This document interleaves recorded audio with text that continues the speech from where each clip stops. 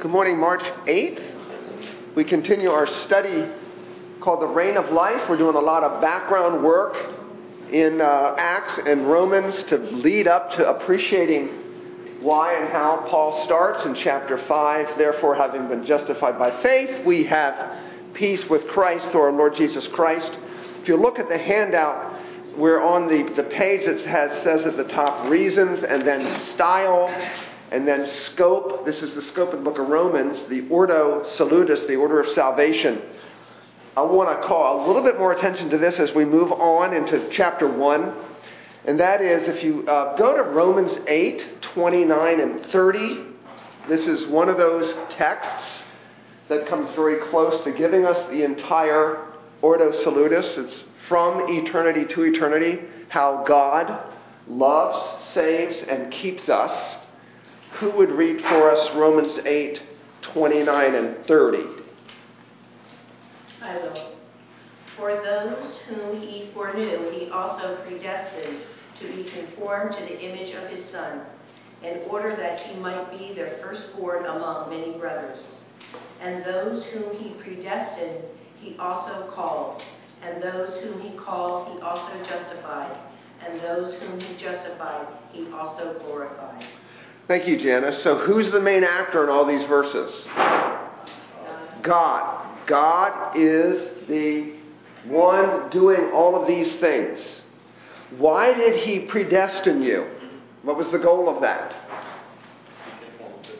To be conformed to the image of his Son, Jesus Christ. I was making this point, I think, in my sermon last week, that salvation is simply the Father giving Jesus a family of sons, of brothers and sisters who reflect his glory. Jesus being the firstborn among this family. And so notice all these are past tense. Those whom God foreknew, he predestined. And then verse 30, those whom he predestined, he called. Those whom he called, he also justified. Those whom he justified, he also... What's significant about the tense of that verb to glorify? Past tense. It's past tense. But when is glory? It is, strictly speaking, in time future. On the strength of what can Paul say? Those whom he called, he justified. Those whom he justified, he also glorified. What's he saying? Fait accompli. It's a fait accompli. Your salvation is so certain and so secure. This is one of the few places Paul uses glorified in a past tense, that if God started the process, it will be completed. This is a basis for our assurance. What do we experience? So election and predestination and foreknowledge are in the past. Paul uses this word calling, and then those whom he justified, we have in the order, we have adoption, we have sanctification and glorification. What do you experience in this process? You experience election? No, you don't experience. What do you experience? From a human point of view, coming to faith is a process typically of Sanctification. Well, before we are sanctified, what's that? Joy.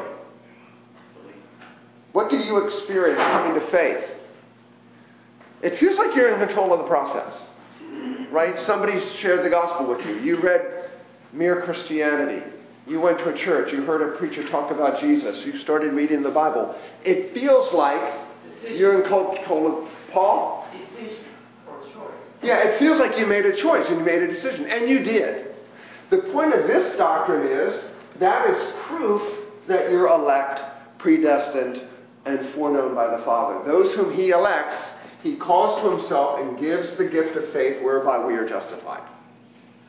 And so that tells you something very important, how to use the doctrine of election, the doctrine of the gospel, and the doctrine of evangelism. For whom is the doctrine of election given in Scripture? For whom, strictly speaking? Believers. For you. And what question is it answering?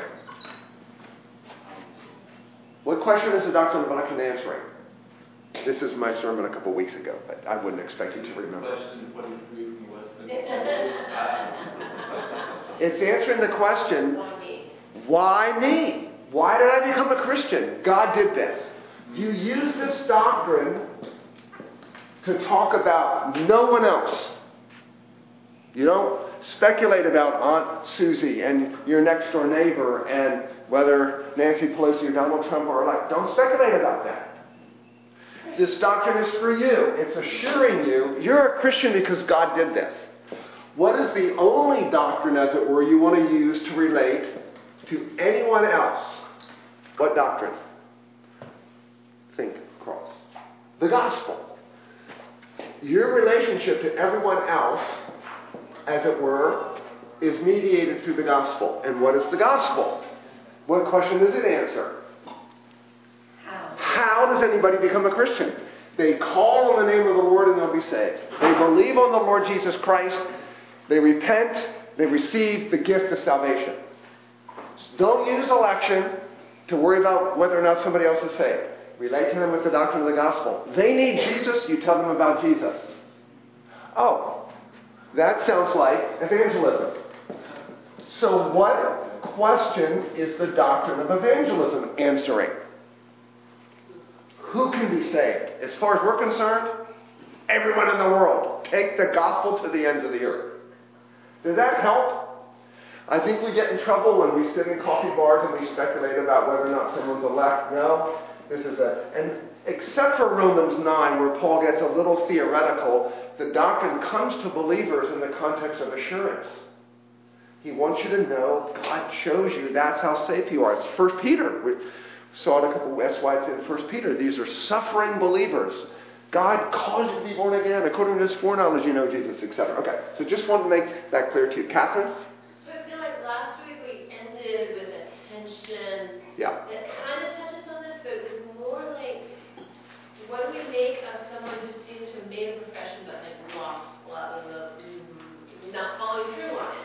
Good. And where exactly, which doctrine helps us with that? Good. That was a little confusing at the end. Let's try to clear that up. So what is the doctrine of glorification?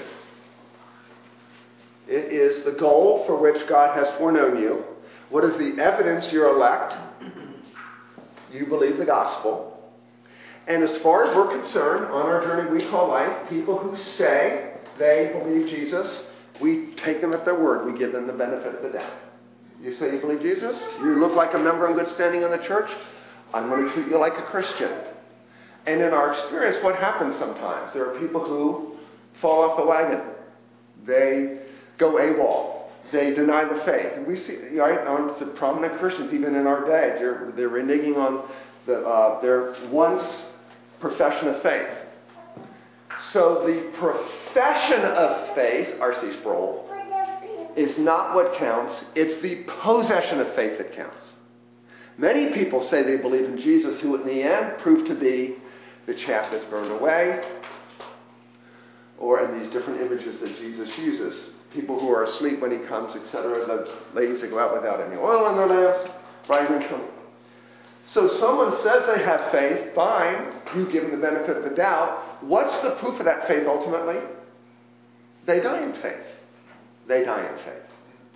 So the doctrine of the perseverance of the saints is two-sided. True saints always persevere to the end because God is preserving them. That's the sermon today. You are being kept by God through faith for salvation, ready to be revealed in the last time. It's all about God doing it. So true saints always persevere.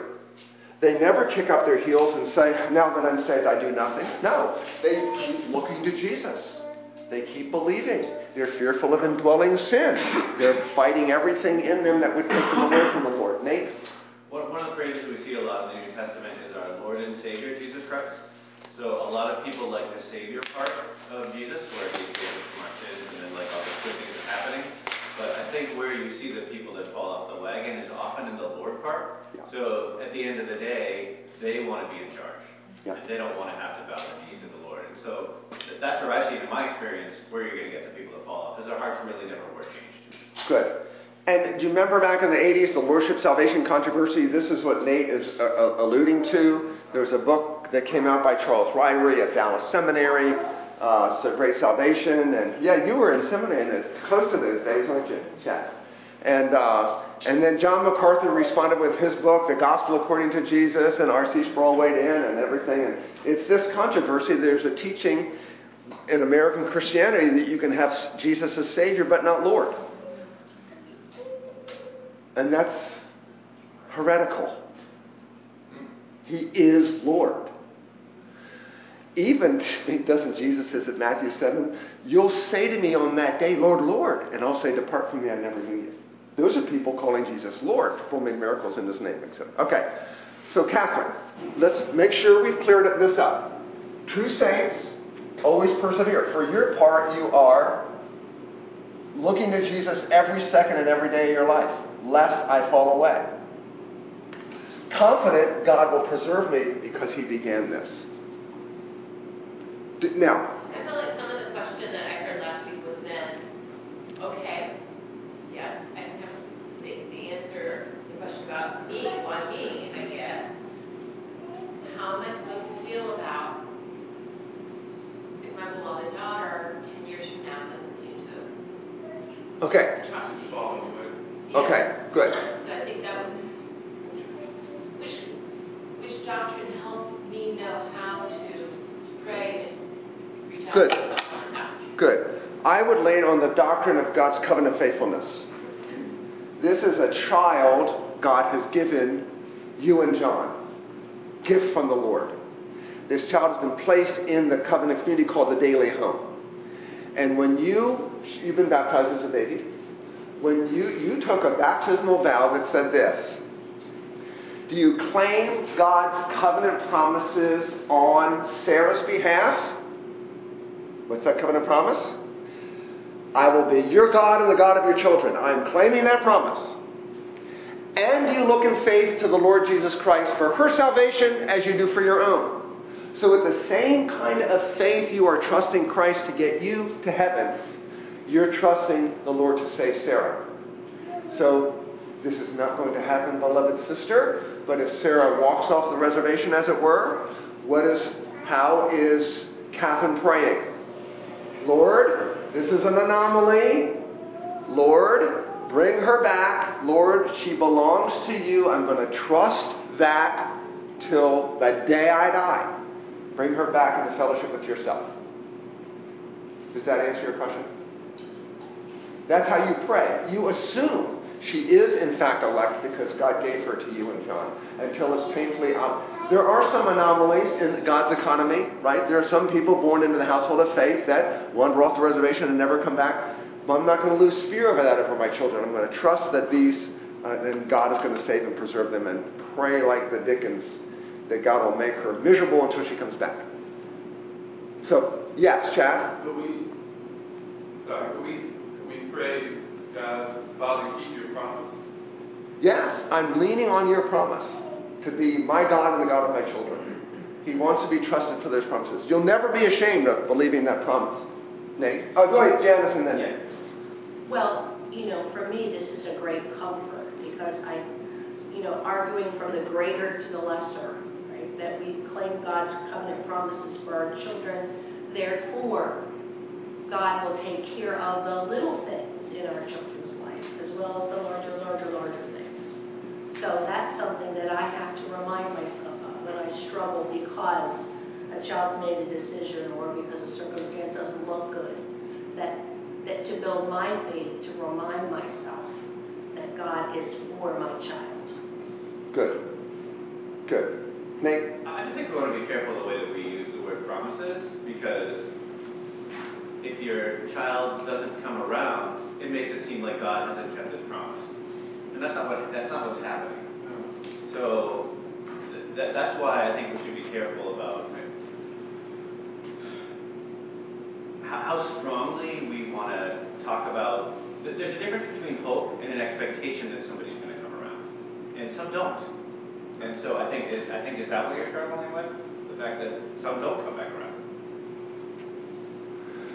Well, but our forefathers in the faith, in the PCA, and probably before them the OPC, have crafted these vows that really reflect what I would just call a holy presumption. There's a holy presumption on the Lord Do you claim God covenant promises on their behalf and look in faith to their salvation for their salvation as you do for him?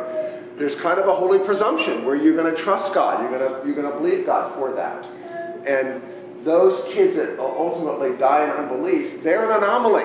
They're all right. I think it's until it's painfully obvious otherwise, we want to lean on those promises. But maybe we're splitting hairs or disagreeing or something. Yeah, I don't think it's wrong to say God keep the promise in the sense that, again, splitting hairs and words can be used in any which way you want. I think what Nick just said about expectations and hope, that's the same word, at least in Latin. Because when I come from Brazilian and Portuguese, I'm telling you that we pray, we hope. We expect, we hope, we pray. Those three words are essentially the same root in Latin. The bigger picture, small, what I'm actually getting at is that I can confidently, I'm not putting God against the wall. I'm just reminding him what he's reminded me, that covenant family, that covenant that we made with him, that he makes with us, right? That we baptize our children into the covenant family. You, every pastor I've known here, will turn to the congregation and say, now that we've established this, do you take to assist the parents in the Christian nurture of this child? So, when I say keep promise, I'm not neither nor. I'm not pinning God up against the wall. I'm not trying to be brash like that. Because God already knows what's going to happen. Already knows, yes, they're going to fall away. Yes, we are elect. We don't know about God next to us, whether they're elect or not. If they say they do, they profess their belief. Like you said, they can say Lord, Lord, and not mean it. But we have to take them at their word. Yeah. Maybe, Nate, this helps. I don't know. I made the statement at the beginning of the class. The doctrine of election can really ultimately only assure you that you're saved. It can't assure me that my kids are saved. It's for me. And maybe that's the difference. We can't go to God and say, our kids are elect, because we don't know that. We pray that they are. Is that what? Well, and God was faithful to Abraham, even though Esau was rejected. Yeah. Judas was a member of the community to whom God made those promises. The fact that they were not saved, to use kind of modern terms, it's not a reflection of that his promises were not kept. So to me, the way the comfort that I have is, if I think of my children in that situation, is God is the just judge, and he's not going to do anything unfairly, and so it really ultimately rests up to him. Yeah. And the fact, there's a huge benefit to the fact that our children are in the covenant community. Yeah. They're not growing up in Africa or someplace where they haven't heard the gospel. So wonderful. So many things there. But we can't, just because they're here doesn't guarantee that they're not going to end up as an Esau or Judas. But we should, the way I think about it is, we should trust God for that. God's the one who's in control. Yeah. He's a good God and loves us. Yeah. And so we rest in him. Yeah. Is that holy, same thing, holy presumption? I'm resting in... I personally wouldn't presume, but that's with me. Okay. Melissa? Do we have a house divided? No, I'm kidding. Maybe a little bit. What? Maybe a little bit. But on Chad's point about calling out God's promises back to him, we have that precedent in Moses. When God and Moses, when they spoke with each other, every time the Israelites sinned, God would speak his promises given to the Israelites back to God, and God would act, or seemingly change his course. So we have that example of praying God's promises back to him, because, like Janice was saying, that's a strengthening to our faith as we hope for what we would like to see, these good things that are promised to us to happen in our children's lives. I guess we just want to be careful to not say God has promised that our children will be saved. Because Esau wasn't, Judas wasn't. Right. So they're not. Right. So that's why I think we need to be careful if we don't spell that out. Yeah. And yet, here's the other side. The covenant is, I will be your God and the God of your children. And that's said for a reason, isn't it? Yeah. So that's why I call there's a holy presumption there. But Paul, you had your hand up, brother. Well, just the question of seeing it from God's perspective there, what would be God's objective in offering a promise in the first place? Why would he do such a thing? If there were not some communication with his intent and that we should stand on it. His intent that we would stand on it. Yeah. Thank you. Let's move on.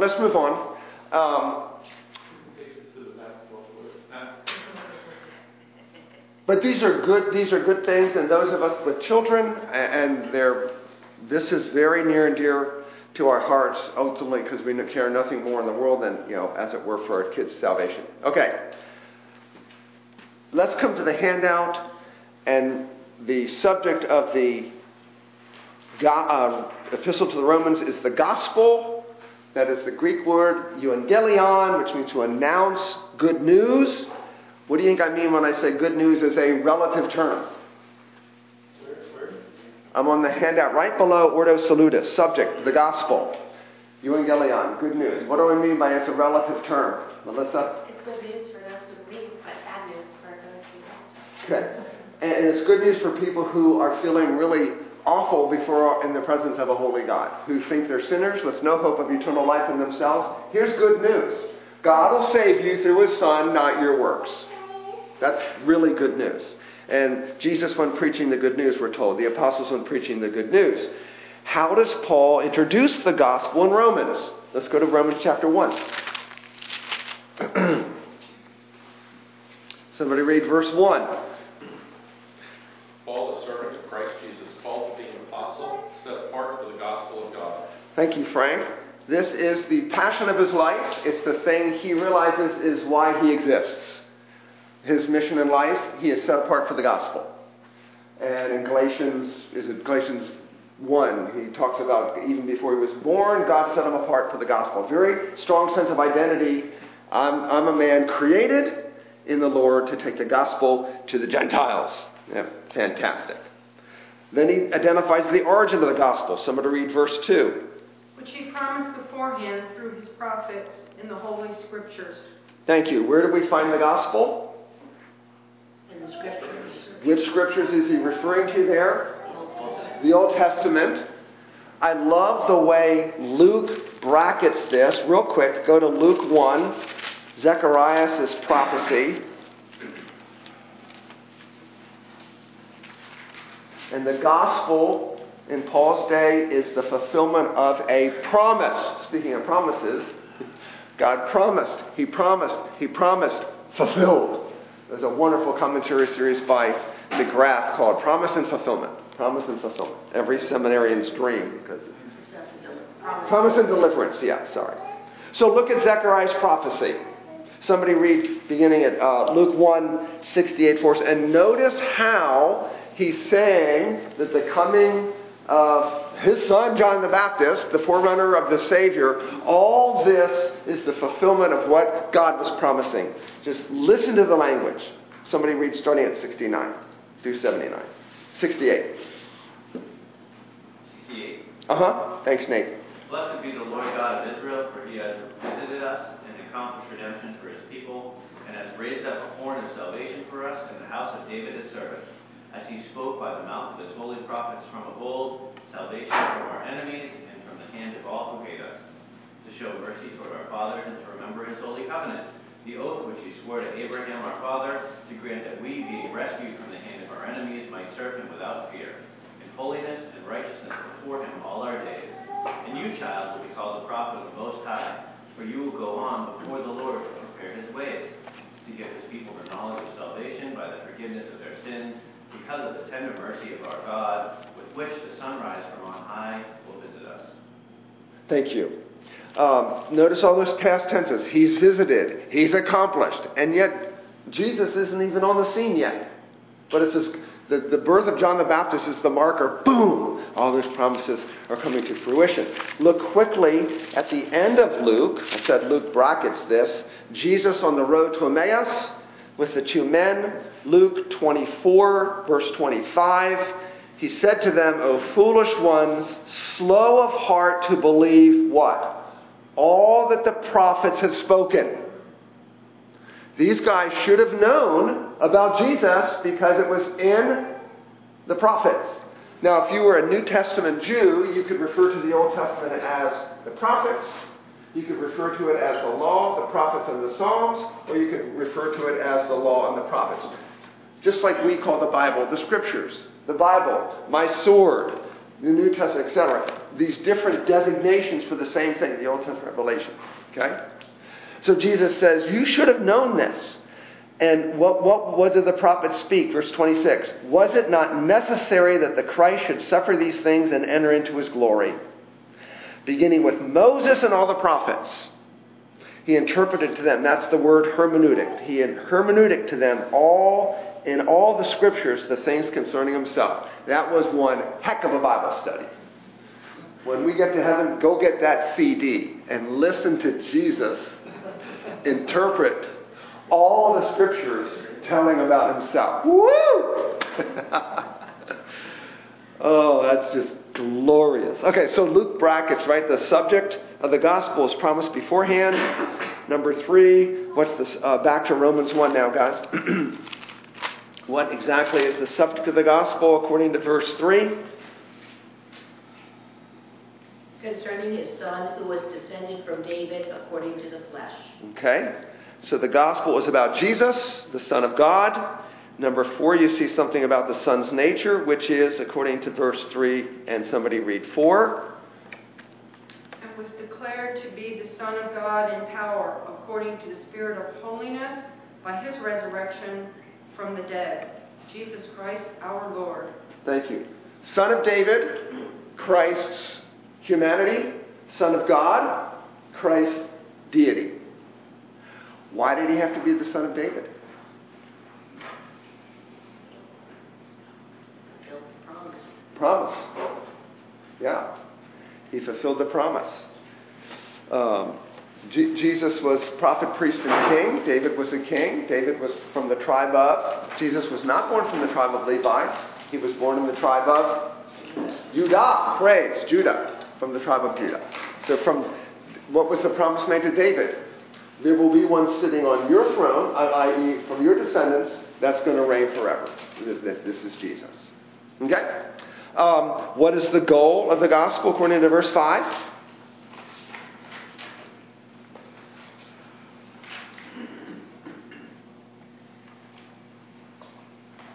Somebody read 5 for us.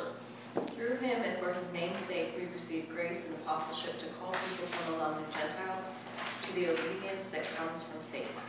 Okay. What's the goal of the gospel? The obedience that comes from faith. Is that confusing? So, Jesus said, this is the will of my Father who sent me, that you believe in him whom he sent. So we believe the gospel as an act of obedience, as it were. It's not obedience that saves, but we're called to believe the gospel. And so this phrase, the obedience of faith, I think is one of these things where in Scripture it has two sides to it, depending on how you look at it. The goal of our obedience, of our faith, the goal of our faith is obedience that flows from faith, and yet faith is obedient submission to the call of God. So let me see if I can diagram it. Some of you have been in my classes before and have seen this diagram. So bear with me. Different ways people have seen human beings are saved. Okay, you've got human effort that produces a right standing before God. So there's the word justified. A righteous standing before God. Works, human effort. It is by our doing that we can achieve a right standing before God. Anybody know the technical theological term for that? Begins with a P. Pelagianism. Okay? Does the Bible teach that? Not even close.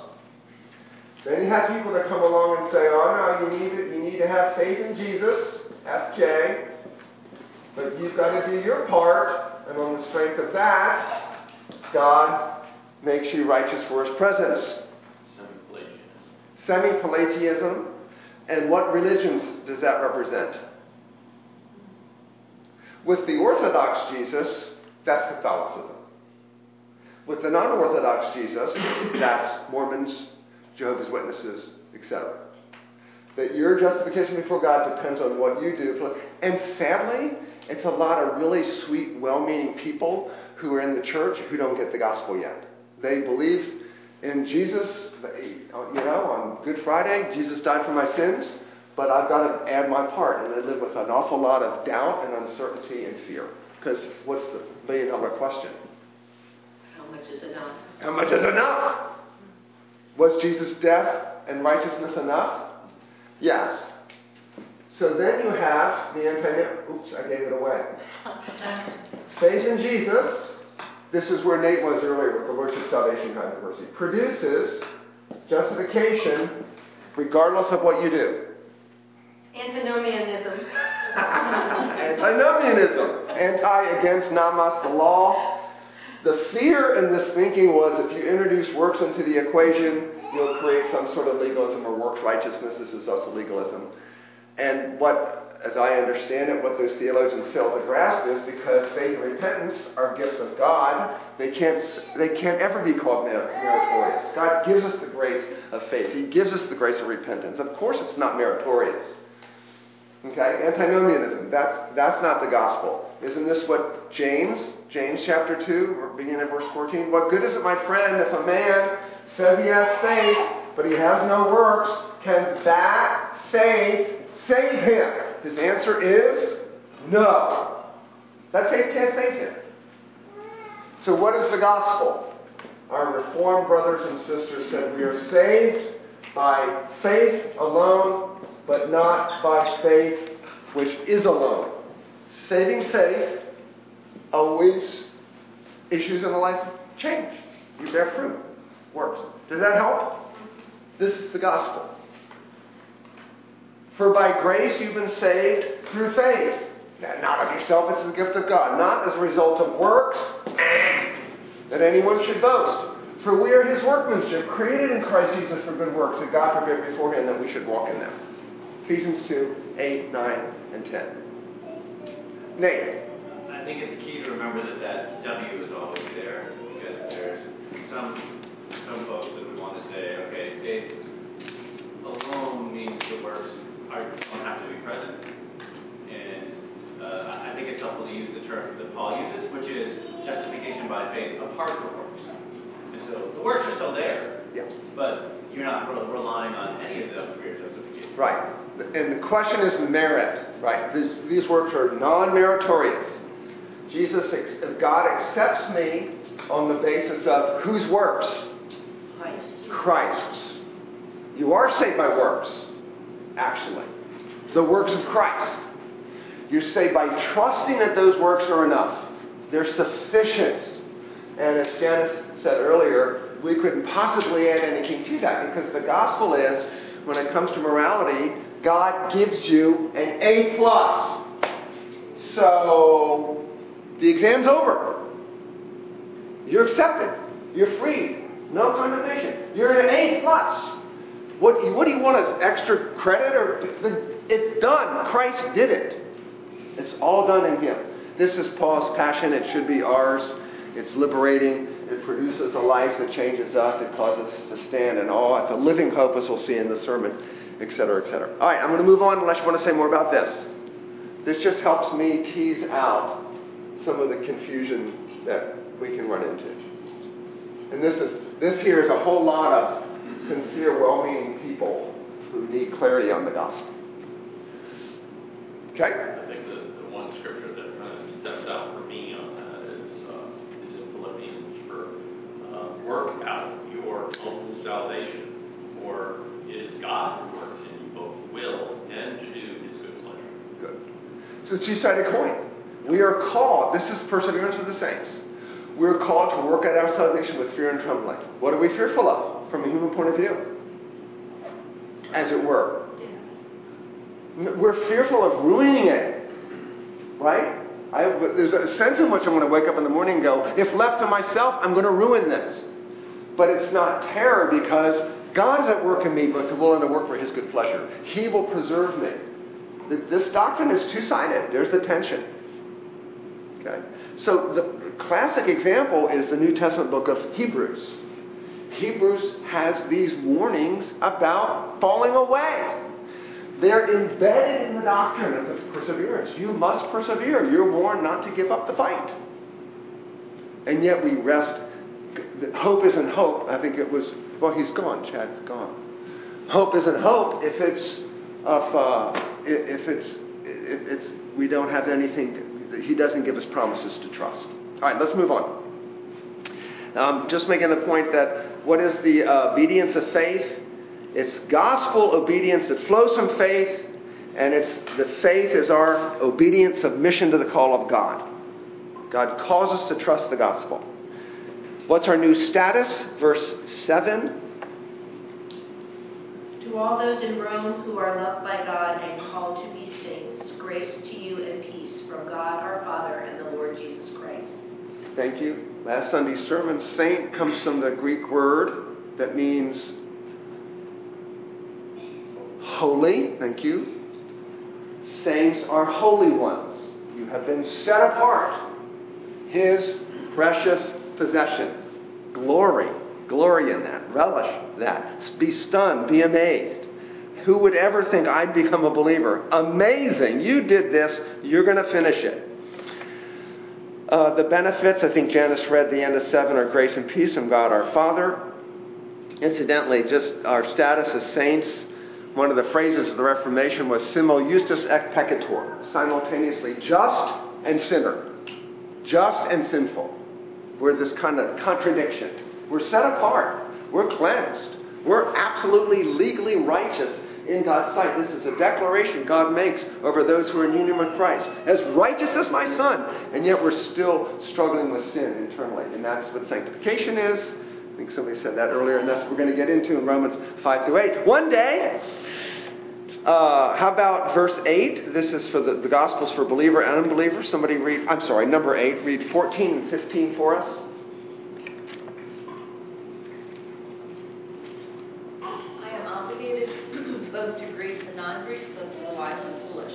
That is why I am so eager to preach the gospel also to you who are at Rome. Paul feels an obligation to believer and unbeliever alike. What's the basis of that obligation? Why does he believe he owes them the gospel? He's an apostle. He's an apostle. This is his job, is to pronounce it. This is what he's set apart for. And we know Jesus wants to save the entire world, Jew and Gentile alike. Therefore, I'm sent to them. Okay? And did I want to say anything else about that? Interesting how Paul says, I'm eager to preach the gospel to you also in Rome. He's writing to Christians, and he wants to preach the gospel to them. Why? We need to hear it. They need to hear it. Especially from Paul. Because? I'm just saying especially from Paul, because that's the order it is. Yeah. Christians need the gospel every day. Tertullian, one of the church fathers, had this wonderful phrase that Christ was crucified between two thieves. Anybody know this one? The thief of legalism on the one hand, which is this, F plus W equals justification. And the thief of antinomianism on the other, which was this one. Shouldn't have erased it. And I know in my heart will swing between those two things. I'll wake up one day, I got to prove my worth to God, so to speak.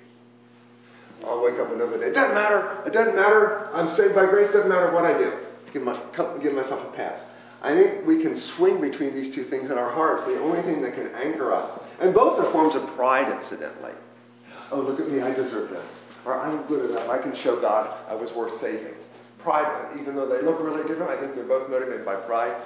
Only the gospel beat into my heart is going to keep me from those two things. You need it every day, living before the cross every day. Which is why all these New Testament letters, what's the first thing the writers give the people that he's writing to? Grace and peace. The gospel.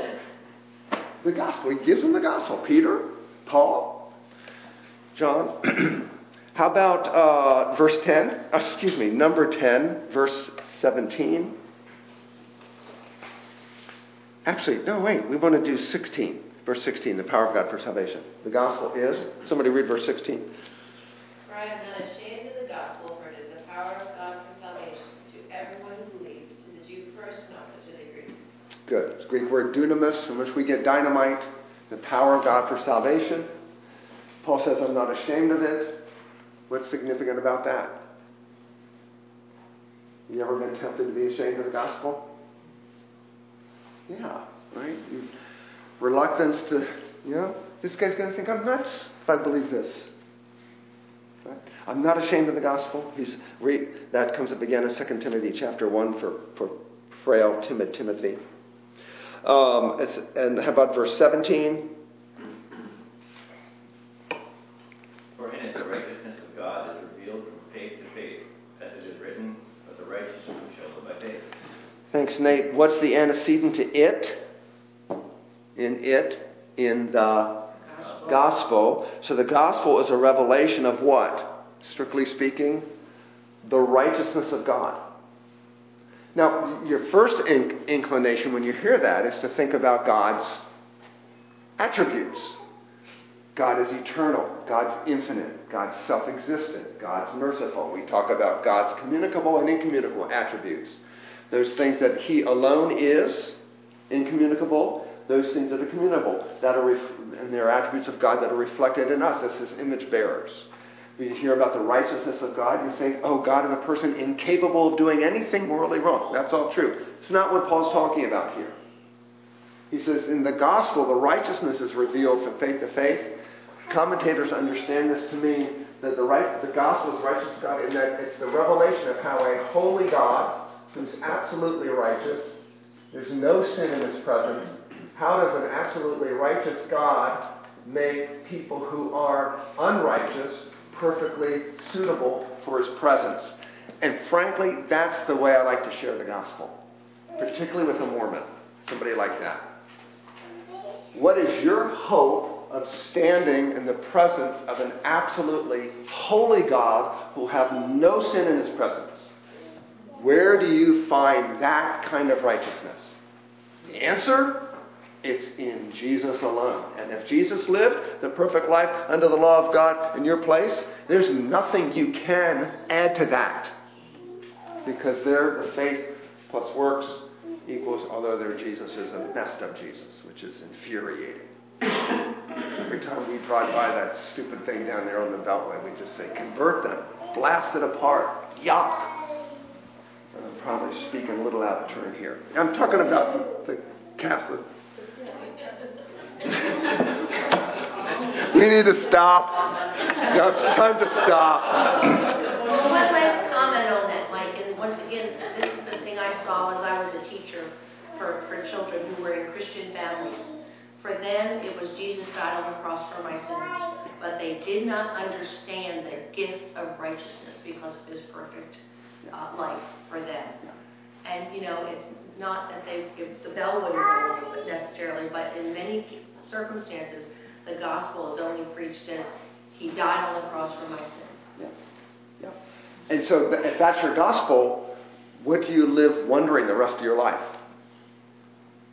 Can I fall out of my salvation because I sin again or whatever? I don't know. Yeah, and is there something left to show God? As the imputed righteousness, this is the gospel we're going to get from Paul, imputed righteousness and imputed sin.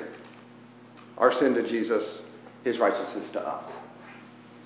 Let's pray. Thank you, Father, for this precious word, your servant Paul, and how clear your word is to us, that the gospel is from faith to faith. It starts with faith, it ends with faith. How we need faith. Give us faith.